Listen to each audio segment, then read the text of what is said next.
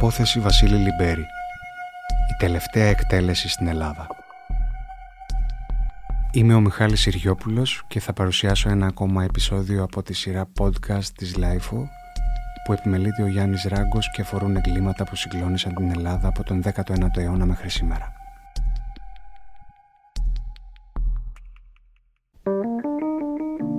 Είναι τα podcast της Λάιφο.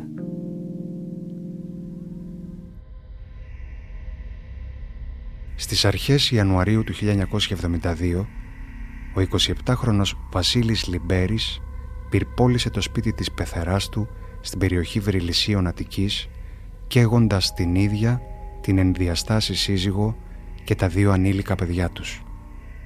Η υπόθεση συντάραξε την κοινή γνώμη και αποτέλεσε το βασικό θέμα συζήτησης για πολλές εβδομάδες, κυρίως λόγω της πρωτοφανούς αγριότητάς της.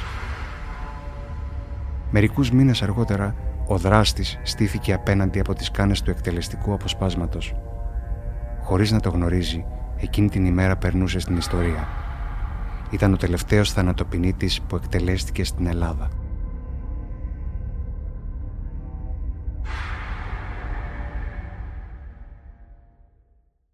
Φωτιά στο σπίτι.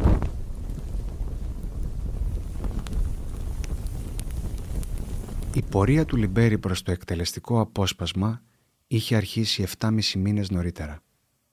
Ήταν λίγη ώρα μετά τα μεσάνυχτα της Τετάρτης προς 5η Ιανουαρίου 1972, όταν ένα μικρό αυτοκίνητο σταμάτησε κοντά σε μια απομονωμένη μονοκατοικία στο τέρμα της οδού 28 Οκτωβρίου στα σύνορα Χαλανδρίου και Βριλησσίων.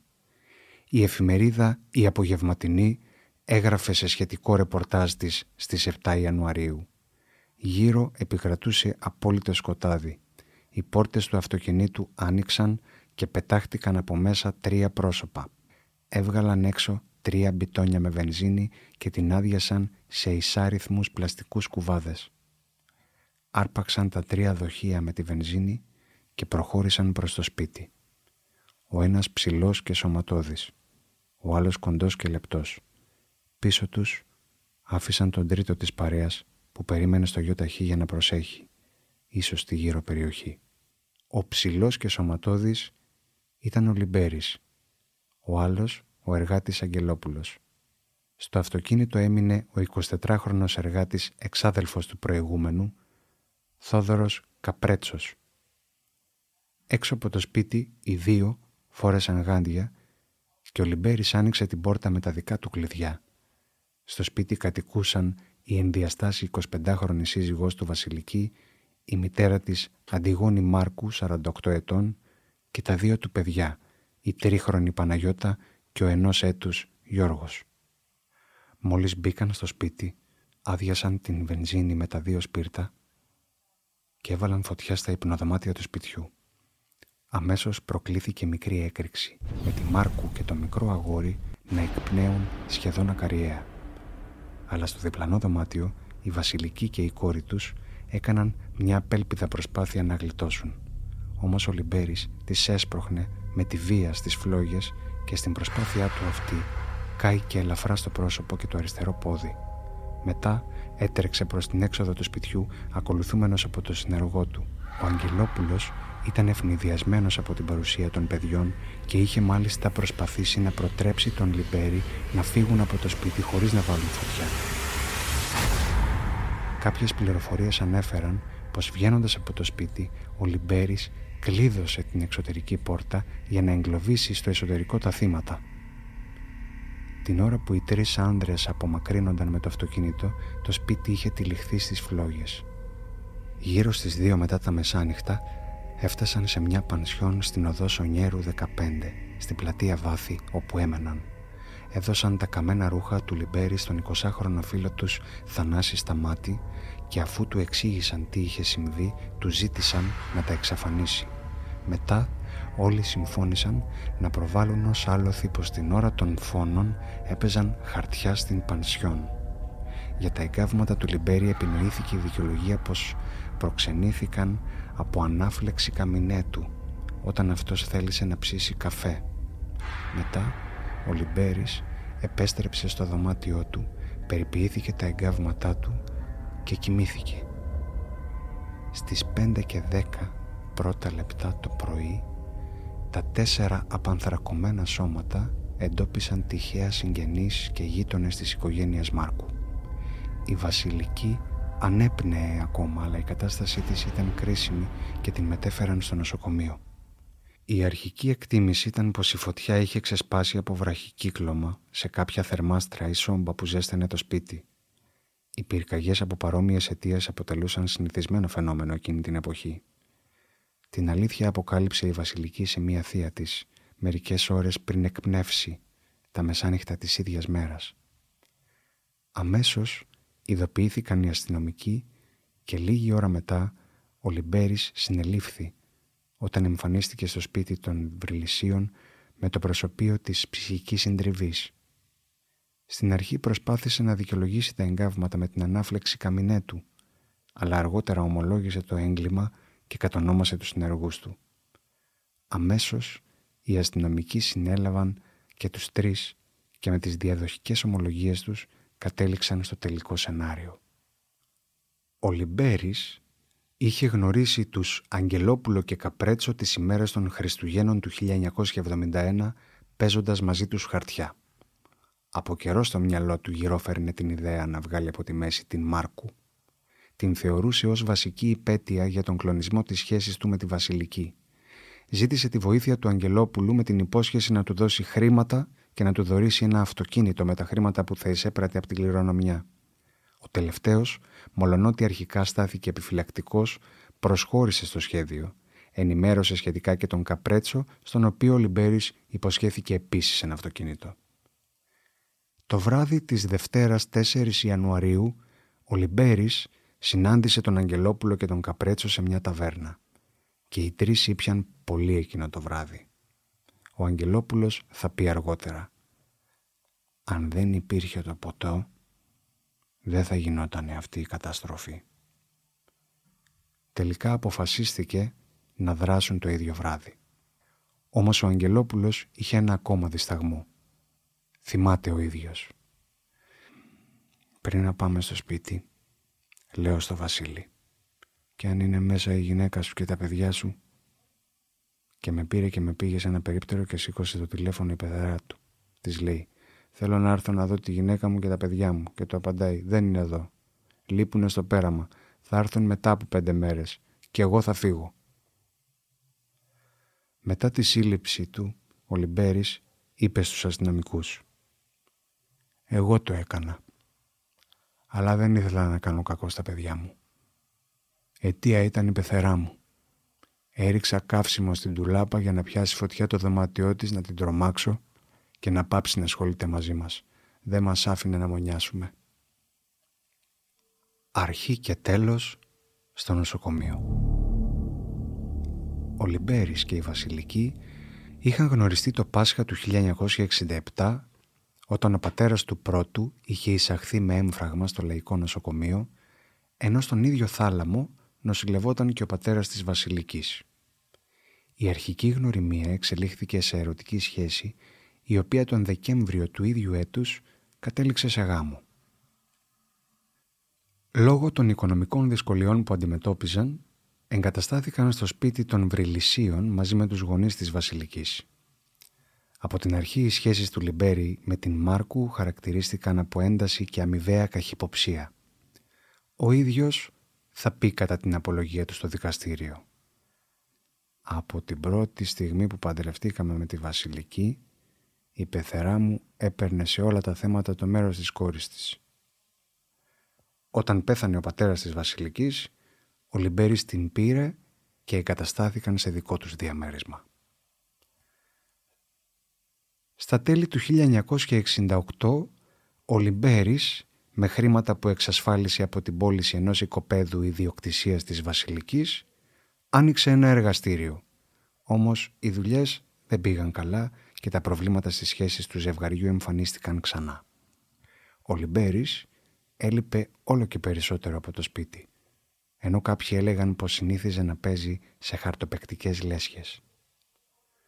Περίπου 1 χρόνο μετά, ο Λυμπέρης μαζί με τη Βασιλική και τη μικρή κόρη τους επέστρεψαν στο σπίτι των Βριλησσίων.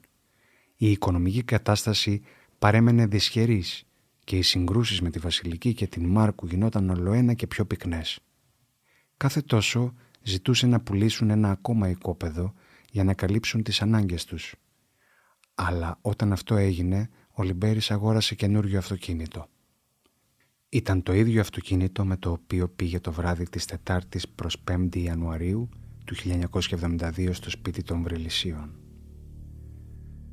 Μετά τη γέννηση και του δεύτερου παιδιού, η ρήξη στις σχέσεις του ζευγαριού έγινε οριστική. Ο Λυμπέρης εγκατέλειψε το σπίτι και εγκαταστάθηκε στην πανσιόν, αυτή τη φορά χωρίς τη Βασιλική, η οποία λίγους μήνες αργότερα ζήτησε διαζύγιο. Εν τω μεταξύ, ο Λυμπέρης δημιούργησε μια σύντομη σχέση με μια 18χρονη κοπέλα.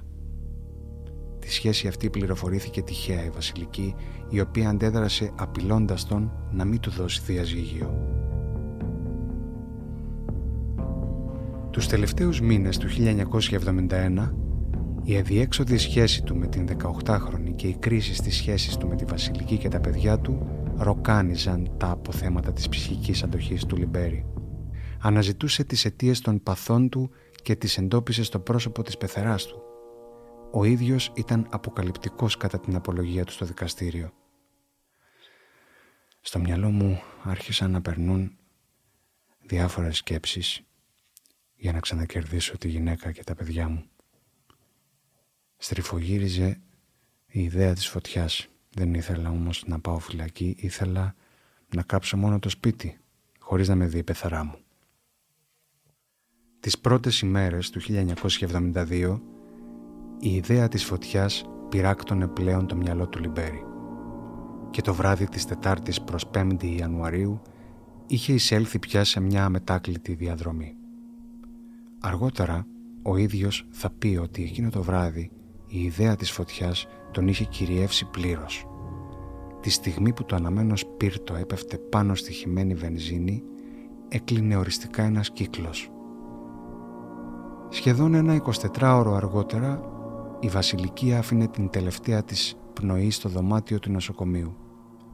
Ήταν ένα δωμάτιο όμοιο με αυτό στο οποίο είχε γνωρίσει τον Λυμπέρη 5 χρόνια νωρίτερα. Η δίκη. Η δίκη για την υπόθεση πραγματοποιήθηκε στο πενταμελές εφετείο Αθηνών από τις 5 έως τις 7 Μαΐου 1972. Η αίθουσα του δικαστηρίου είχε κατακλειστεί από κόσμο που ζητούσε την παραδειγματική τιμωρία τόσο του Λυμπέρη όσο και των άλλων 3 κατηγορουμένων. Μάρτυρες κατηγορίας κατέθεσαν πως η διάσταση του Βασίλη με τη Βασιλική άρχισε μετά τη γέννηση του δεύτερου παιδιού τους. Ότι ο Λυμπέρης δεν αγαπούσε τη Βασιλική, την παντρεύτηκε για την περιουσία της. Πολλούσε τα κτήματά της και τα χρήματα που έπαιρνε τα σπαταλούσε εδώ και εκεί άσκοπα. Η Βασιλική έκανε πολλές φορές παράπονο ότι δεν περνάει καλά μαζί του και έλεγε πως έκανε άσχημα που δεν μας άκουσε και τον παντρεύτηκε και πως η οικογένεια Μάρκου επρόκειτο περί αρίστης οικογενείας και όταν μπήκε ο Λυμπέρης στην οικογένεια άρχισε η κατάρρευση. Από την πλευρά τους, μάρτυρες υπεράσπισης χαρακτήρισαν τον Λυμπέρη ως καλό πατέρα, ο οποίος αγαπούσε πολύ τα παιδιά του και δεν μιλούσε άσχημα για τη γυναίκα του, αλλά μόνο με την πεθερά του δεν τα πήγαινε καλά. Ότι ήταν φοβιτσιάρης, πως συναντούσε τη γυναίκα του κρυφά από την πεθερά του στο πεδίο του Άρεως για να μπορεί να βλέπει τα παιδιά του και τέλος πως αγαπούσε τα παιδιά του και έδινε 500 δραχμές το μήνα για τη διατροφή τους. Ο ίδιος ο Λυμπέρης στην απολογία του επέμεινε πως δεν κατάλαβε ότι εκείνο το βράδυ τα παιδιά του βρίσκονταν στο σπίτι των Βριλησσίων. Ισχυρίστηκε πως δεν χτύπησε τη γυναίκα του για να τις πρόξει προς τις φλόγες, ούτε άκουσε τα παιδιά του να κλαίνε σπαρακτικά και τέλος πως είναι μετανιωμένος για ό,τι έγινε και ότι δεν είναι κακούργος. Από την πλευρά τους, οι άλλοι 3 κατηγορούμενοι προσπάθησαν να μεταφέρουν το βάρος των ευθυνών στο Λυμπέρη, ώστε να ελαφρύνουν τη δική τους θέση. Το δικαστήριο εξέδωσε την απόφασή του το πρωί της 7ης Μαΐου. Έκρινε τους κατηγορουμένους ενόχους και επέβαλε στους Λυμπέρη και Αγγελόπουλο την ποινή τετράκισης θάνατον για τις 4 δολοφονίες και ποινή φυλάκισης 5 ετών για φθορά ξένης περιουσίας. Στον Καπρέτσο επέβαλε την ποινή της τετράκης ισοβίας καθήρξεως για τους φόνους και ποινή φυλάκισης 5 ετών για τον εμπρισμό και στον Σταμάτη ποινή φυλάκισης 3 ετών για απόκρυψη της εγκληματικής δράσης των άλλων 3. Μετά την καταδίκη του, ο Λυμπέρης μεταφέρθηκε στις φυλακές της Αίγινας και λίγο καιρό αργότερα μετήχθη στις φυλακές Αλικαρνασσού. Τέθηκε σε απομόνωση. Για να καπνίσει έπρεπε να του δώσει φωτιά ο φύλακας που βρισκόταν έξω από το κελί του. Έβγαινε στο προαύλιο μόνο μισή ώρα το πρωί και μισή ώρα το μεσημέρι, όταν οι άλλοι κρατούμενοι είχαν επιστρέψει στα κελιά τους. Μάλιστα, όσοι πολιτικοί κρατούμενοι βρίσκονταν εκείνη την εποχή στις φυλακές Αλικαρνασσού, δέχτηκαν να περιορίσουν το χρόνο του προαυλισμού τους, ώστε ο Λυμπέρης να μπορεί να προαυλίζεται λίγο περισσότερο στο δικό τους διάδρομο. Πάντως, κατά τη διάρκεια της φυλάκισής του, ο Λυμπέρης ήταν υποδειγματικός κρατούμενος. Δεν δημιούργησε προβλήματα, ήταν ήσυχος στον προαυλισμό του και στο κελί του διάβαζε την Καινή Διαθήκη και άλλα χριστιανικά βιβλία.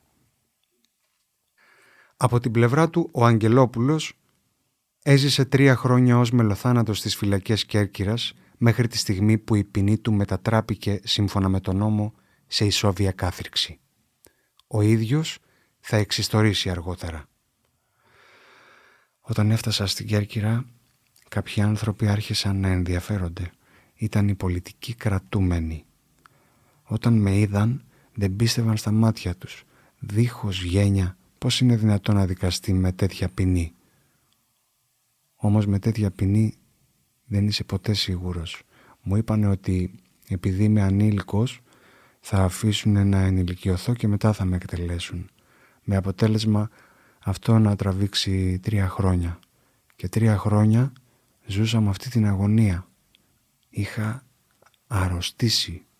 Γιατί άλλο είναι να πεθαίνεις μια στιγμή και άλλο να κρέμεται ο θάνατος πάνω από το κεφάλι σου. Γιατί κάθε μέρα που ξημερώνει λες θα δω τον ήλιο σήμερα. Παθαίνεις μεγάλες ζημιές. Ο Καπρέτσος και ο Σταμάτης αποφυλακίστηκαν μερικά χρόνια αργότερα, ενώ στον Αγγελόπουλο απονεμήθηκε χάρις στα μέσα της δεκαετίας του 1990.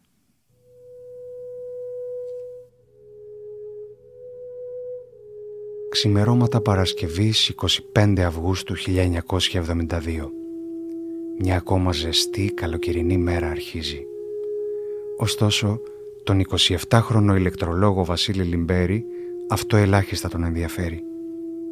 Στις 5:49 ακριβώς ακούει για τελευταία φορά έναν ζωντανό ήχο. Την ομομβροντία πυρός από 12 στρατιωτικά τουφέκια που εκπυρσοκροτούν ταυτόχρονα. Την ίδια στιγμή 6 σφαίρες κτυπούν το σώμα του και τον ρίχνουν νεκρό.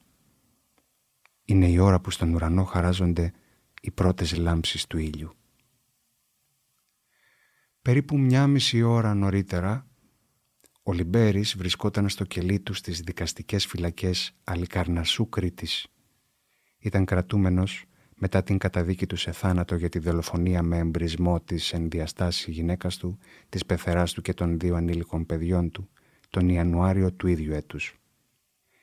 Λίγες ώρες πριν είχε γράψει ένα σύντομο γράμμα αποχαιρετισμού προς τη μητέρα του. Σε αυτό αναγνώριζε πως την είχε γεμίσει με πόνο και θλίψη και ανέφερε πως τώρα πια είχε στηρίξει την ελπίδα του στον παρήγορον Ιησούν Χριστόν. Έκλεινε το γράμμα του με τις παρακάτω λέξεις. «Μην ξεχνάς, μητέρα, ότι ο Θεός επιτρέπει τον πόνο και την θλίψη. Χαρίζει όμως και υπόσχεται την ελπίδα και υπομονή. Υπομονή λοιπόν, μητέρα, και θα δοξάσουμε όλοι τον Θεό μια μέρα». Μετά είχε παρακαλέσει να τον κοινωνήσει ο ιερέας της ενορίας Κωνσταντίνος Ασπετάκης. Μπροστά του ο Λυμπέρης δάκρυσε και παρακάλεσε να τον συγχωρέσουν ο Θεός και οι άνθρωποι. Στις 4:20 πρώτα λεπτά Ο αρχιφύλακας Γιάννης Καβαλιεράκης τον οδήγησε στο γραφείο του Διευθυντή των Φυλακών, όπου βρισκόταν ακόμα ο αντιεισαγγελέας πρωτοδικών Ηρακλείου Νικολόπουλος, ο γραμματέας της εισαγγελίας, ο διοικητής χωροφυλακής, ο νεαρός ιερέας Μανώλης Ανδριανάκης και άλλοι υπηρεσιακοί παράγοντες. Ο αντιεισαγγελέας του διάβασε την απόφαση του δικαστηρίου και την ποινή που του είχε επιβληθεί και του γνωστοποίησε την απόφαση και την ώρα της εκτέλεσης. Σύμφωνα με τον Ανδριανάκη, στο άκουσμα της είδησης, ο Λυμπέρης κατέρευσε, σοριάστηκε σε μια καρέκλα, είχε παραλύσει, ήταν τόσο αδύναμος που δεν μπορούσε να ανάψει το τσιγάρο που κρατούσε στο χέρι του. Στις 5 και 15 πρώτα λεπτά, ο μελοθάνατος, συνοδευόμενος από 2 χωροφύλακες, επιβιβάστηκε στο όχημα που θα τον μετέφερε στον τόπο της εκτέλεσης. Ήταν το πεδίο βολής της Σχολής Εφέδρων Αξιωματικών Πεζικού ΣΕΑΠ στην περιοχή 2 Αωράκια. Φορούσε μαύρο παντελόνι και λευκό πουκάμισο. Όπως αναφέρουν αυτόπτες μάρτυρες, ήταν αδύνατος και αξίριστος, αλλά σχετικά ψύχρεμος. Η διαταγή για την εκτέλεση είχε φτάσει στη ΣΕΑΠ 48 ώρες νωρίτερα. Αργότερα ο Ανδριανάκης, που υπηρετούσε τότε τη θητεία του στη μονάδα αυτή, θα θυμηθεί. 2 ημέρες πριν από την εκτέλεση, με κάλεσε ο διοικητής μου στη ΣΕΑΠ για να μου ανακοινώσει ότι έπρεπε να παραστώ στην εκτέλεση του Λυμπέρη, τον οποίο είχα γνωρίσει στις φυλακές και τον είχα εξομολογήσει. Την παραμονή κάλεσε όλους τους στρατιώτες του λόγου διοικήσεως, από τον οποίο θα έπαιρνε τους εθελοντές για τη στελέχωση του εκτελεστικού αποσπάσματος. Άρχισε να τους μιλά για τα εγκλήματα του Λυμπέρη. Σε αυτόν τον εγκληματία αξίζει παραδειγματική τιμωρία, τους έλεγε. 30 στρατιώτες προθυμοποιήθηκαν να πάρουν μέρος στην εκτέλεση. Από αυτούς επελέγησαν 12. Σύμφωνα με τον νόμο 3861 κάθετος 1929, περί εκτελέσεως της θανατικής ποινής, την εκτέλεση πραγματοποιούσε στρατιωτικό απόσπασμα αποτελούμενο από 12 άνδρες και έναν αξιωματικό. Σφαίρες υπήρχαν μόνο στα 6 του φέκια, χωρίς οι στρατιώτες να μην γνωρίζουν αν ο δικός τους πυροβολισμός θανάτωσε τον κρατούμενο. Σε μεταγενέστερες εγκυκλίους και σύμφωνα με τον σοφρονιστικό και στρατιωτικό κώδικα, οριζόταν ως ώρα της εκτέλεσης η στιγμή που χαράζει, ώστε ο μελοθάνατος να αντικρίζει για τελευταία φορά τον ήλιο. Αποτελούσε μια πρόβλεψη φιλευσπλαχνίας στην αγριότητα του τελετουργικού. «Οπλίσατε επισκοπών πυρ». Την πομπή των 3 αυτοκινήτων της χωροφυλακής που μετέφερε τον Λυμπέρη και τους παράγοντες της εκτέλεσης στα 2 αωράκια ακολουθούσε ένα ταξί. Σε αυτό βρισκόταν ο δικαστικός συντάκτης της ημερησίας αθηναϊκής εφημερίδας «Τα Σημερινά» Νίκος Γερακάρης και ο φωτορεπόρτερ Βασίλης Καραμανόλης. Αργότερα ο Καραμανόλης θα αφηγηθεί. Το πρωί της 5ης, 24ης Αυγούστου του 1972, ήρθε στο γραφείο μου ο Νίκος Γερακάκης και μου ζήτησε να τον ακολουθήσω σε μια δημοσιογραφική αποστολή για 1 ή 2 μέρες. Τον ρώτησα ποιο ήταν το θέμα και μου απάντησε χαμογελώντας: «Είναι δικό μας αποκλειστικό, θα πάμε στην Κρήτη. Θα εκτελέσουν το Βασίλη Λυμπέρη». Από την πλευρά του, ο Γερακάρης σημειώνει: «Στη ρεσεψιόν του ξενοδοχείου που μείναμε, στην Κρήτη, είπαμε να μας ξυπνήσουν στις 3 τα ξημερώματα. Με ένα ταξί που μας περίμενε πήγαμε στις φυλακές Αλικαρνασσού και περιμέναμε την έξοδο του αγήματος με το θανατοπινίτη. Στις 3:30, εντελώς νύχτα ακόμα, άναψαν τα ξαφνικά πολλά φώτα στις φυλακές. Ακολουθήσαμε το άγημα και φτάσαμε στο σημείο της εκτέλεσης». Στο χώρο της εκτέλεσης περίμενε το στρατιωτικό απόσπασμα, ενώ παρόντες από κάποια απόσταση, αφού άνδρες της χωροφυλακής δεν επέτρεπαν σε κανέναν να πλησιάσει, ήταν ακόμα η μητέρα του Λυμπέρη, Σοφία, και ο αδερφός του, Δημήτρης. Στην Κρήτη είχε φτάσει και ο πατέρας του, Γιώργος, ο οποίος όμως δεν παρευρέθηκε στη διαδικασία. Ο Γερακάρης προχώρησε προς το σημείο που ήταν συγκεντρωμένοι οι υπόλοιποι. Ο Καραμανόλης δεν μπορούσε να πλησιάσει, καθώς από τον νόμο απαγορεύονταν η δημοσιότητα των εκτελέσεων. Ο ίδιος θα θυμηθεί. Αντιμετωπίζαμε όμως και ένα μεγάλο πρόβλημα για τις τεχνικές δυνατότητες της εποχής. Ήταν μεγάλη η απόσταση από το σημείο που θα έπρεπε να σταθώ για να τραβήξω τις φωτογραφίες. Παράλληλα θα ήμουν ακάλυπτος και θα μπορούσαν οι χωροφύλακες να με εντοπίσουν εύκολα. Λίγο αργότερα έφτασε στην περιοχή ένας δημοσιογράφος της τοπικής εφημερίδας Πατρίδα, ο οποίος άφησε το αυτοκίνητό του στο σημείο που βρισκόταν ο φωτορεπόρτερ και προχώρησε προς τους χωροφύλακες. Μου αφήνει το αυτοκίνητό του, συμπληρώνει ο Βασίλης Καραμανόλης, και εγώ στείνω τις μηχανές μου και προσπαθώ να εστιάσω από μεγάλη απόσταση και χωρίς τους φακούς που έχουμε σήμερα. Μόλις ο Λυμπέρης έφτασε στον τόπο της εκτέλεσης, τον πλησίασε ο ιερέας και ύστερα ο γιατρός για να τον εξετάσει. Τελευταίος πήγε κοντά του ο αντιεισαγγελέας για να τον ρωτήσει αν είχε κάποια τελευταία επιθυμία. Ο Λυμπέρης απάντησε αρνητικά. Δεν ήθελε ούτε να καπνίσει. Απέμεναν μόνο λίγα λεπτά για να ξημερώσει. Τα λεπτά αυτά μας φάνηκαν αιώνες, σημειώνει με συγκίνηση ο Γερακάκης.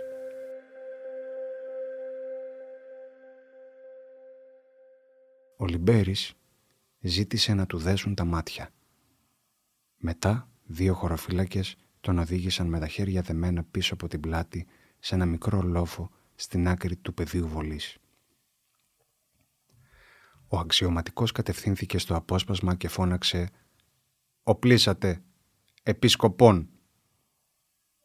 Ο Ανδριανάκης θυμάται.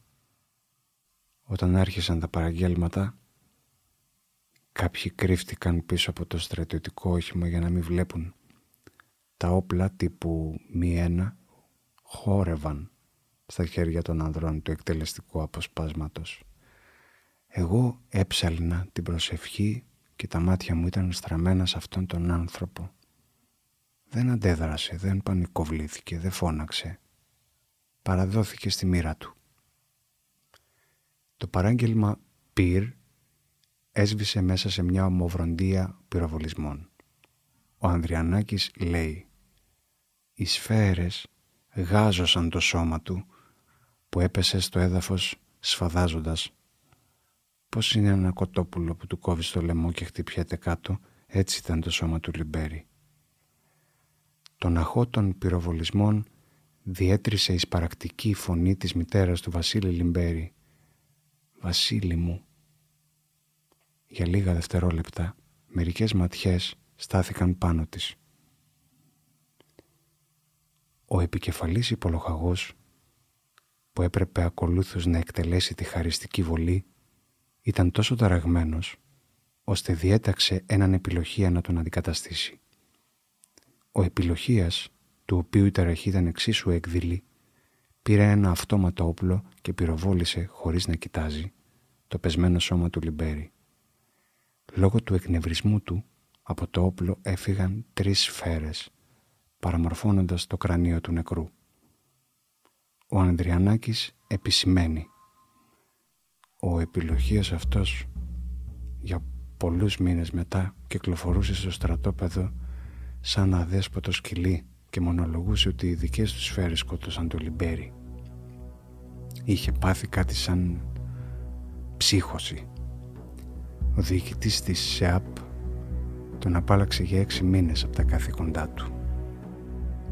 Σύμφωνα με μεταγενέστερες πληροφορίες, μερικά χρόνια αργότερα ο επιλοχίας έφυγε από την Ελλάδα και εγκαταστάθηκε μόνιμα στην Κύπρο. Ο παριστάμενος γιατρός βεβαίωσε το θάνατο και κατόπιν το πτώμα μεταφέρθηκε στο νεκροταφείο της Νέας Αλικαρνασσού για την κηδεία. Εκεί βρισκόταν ήδη οι γονείς και ο αδερφός του Λυμπέρη. Την νεκρόσιμη ακολουθία έψαλαν από κοινού οι 2 ιερείς Ανδριανάκης και Ασπετάκης. Αυτόπτες μάρτυρες ανέφεραν πως ακόμα και οι νεκροθάφτες είχαν επηρεαστεί από το ζωφερό κλίμα των στιγμών. Αργότερα τα οστά του τοποθετήθηκαν στο οστεοφυλάκιο του νεκροταφείου σε ένα κυβότιο με τη φωτογραφία του. Σύμφωνα με τον τότε κρατούμενο δημοσθένη Δόδο, εκείνη τη μέρα όλοι οι κρατούμενοι δεν προσήλθαν στο συσίτιο.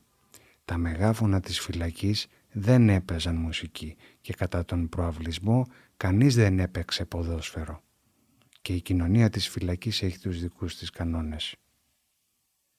Την επομένη, στην εφημερίδα Τα Σημερινά, δημοσιεύτηκε εκτενές ρεπορτάζ του Γερακάκη από την εκτέλεση, συνοδευόμενο από τις φωτογραφίες του Καραμανόλη. Αποτελούσε ασφαλώς μια μεγάλη δημοσιογραφική επιτυχία.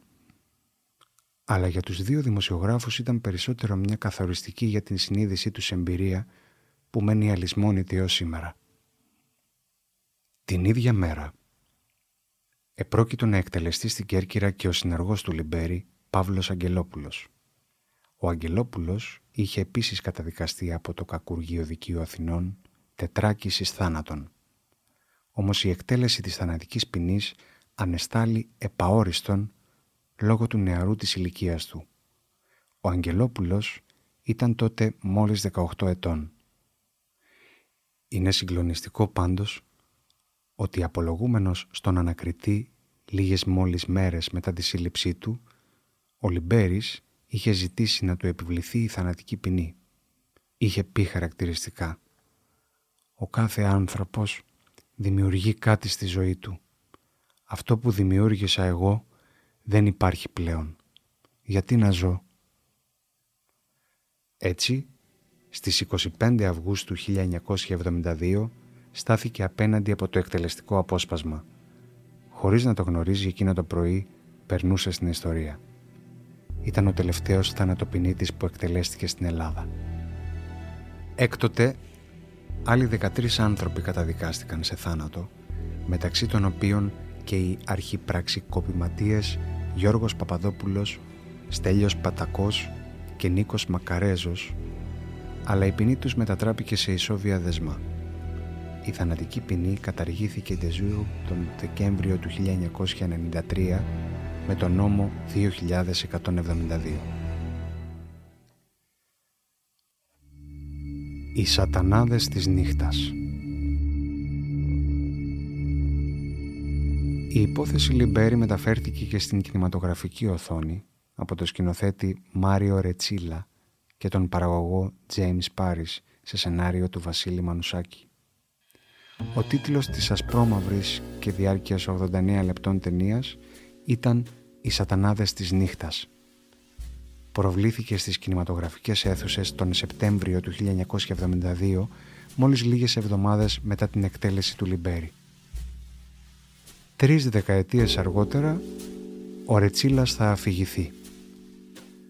Στις αρχές Ιανουαρίου διαβάσαμε την είδηση στις εφημερίδες που αφιέρωναν πολλές σελίδες στο γεγονός. Ο παραγωγός μου James Paris μου πρότεινε να την κάνουμε ταινία.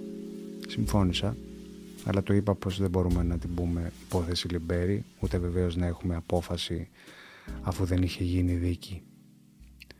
Έτσι, με βάση τα εκτενή δημοσιεύματα των εφημερίδων, ο Βασίλης Μανουσάκης μέσα σε 15 μέρες έγραψε το σενάριο, τελείωνε στην αγόρευσή του εισαγγελέα στο δικαστήριο χωρίς να έχουμε απόφαση. Λίγο μετά την ολοκλήρωση των γυρισμάτων, η αδελφή του Λυμπέρη επισκέφθηκε μαζί με τον δικηγόρο της, τον Πάρης, αναφέρει ο Ρετσίλας. Ζήτησαν να έρθουν σε κάποιο συμβιβασμό μαζί του, ώστε να μην προχωρήσουν σε δικαστικά μέτρα. Τελικώς οι δυο πλευρές δεν μπόρεσαν να τα βρουν. Η προβολή της ταινίας στις αίθουσες πραγματοποιήθηκε για την τελευταία εβδομάδα του Απριλίου του 1972. Ο Ρετσίλας θα σημειώσει: το ενδιαφέρον και η αναμονή του κοινού για την ταινία υπήρξε μεγάλη και προϊόνιζε κατά κάποιο τρόπο την εμπορική της επιτυχία. Ωστόσο, 3 μέρες πριν από την προβολή, η οικογένεια Λυμπέρη έκανε αίτηση ασφαλιστικών μέτρων ώστε να μην προβληθεί η ταινία. Έτσι, την επόμενη μέρα πραγματοποιήθηκε η ειδική προβολή, παρουσία του εισαγγελέα. Μάλιστα, κάποια στιγμή πριν αρχίσει η προβολή, ο εισαγγελέας που καθόταν δίπλα μου με ρώτησε αν πρόκειται για την ίδια ιστορία. Του απάντησα πως δούλευα το θέμα για 6 μήνες και είναι συμπτωματικό του γεγονός πως μοιάζουν κάποια περιστατικά. Πάντως, ο εισαγγελέας απαγόρευσε την προβολή της ταινίας, καθώς εκείνη την περίοδο εκκρεμούσε η εκδίκαση της υπόθεσης. Τελικά η ταινία προβλήθηκε τον Σεπτέμβριο. Όμως, όπως παρατηρεί ο Ρετσίλας, δεν είχε την εμπορική επιτυχία που περιμέναμε. Ίσως να έπαιξε ρόλο και το γεγονός πως είχε περάσει ο χρόνος και το ενδιαφέρον του κόσμου για την υπόθεση είχε περιοριστεί. Στους Σατανάδες της νύχτας πρωταγωνιστούσαν οι ηθοποιοί Γιάννης Κατράνης στο ρόλο του Λυμπέρη, Ελένα Τσαλδάρη στο ρόλο της Βασιλικής, Άρης Μιχόπουλος στο ρόλο του Αγγελόπουλου και Μάκης Γιαννόπουλος στο ρόλο του Καπρέτσου. Κατά την πρώτη προβολή της, η ταινία έκοψε περίπου 60.000 εισιτήρια στην ευρύτερη περιοχή της Αθήνας, Πειραιά και Προαστίων.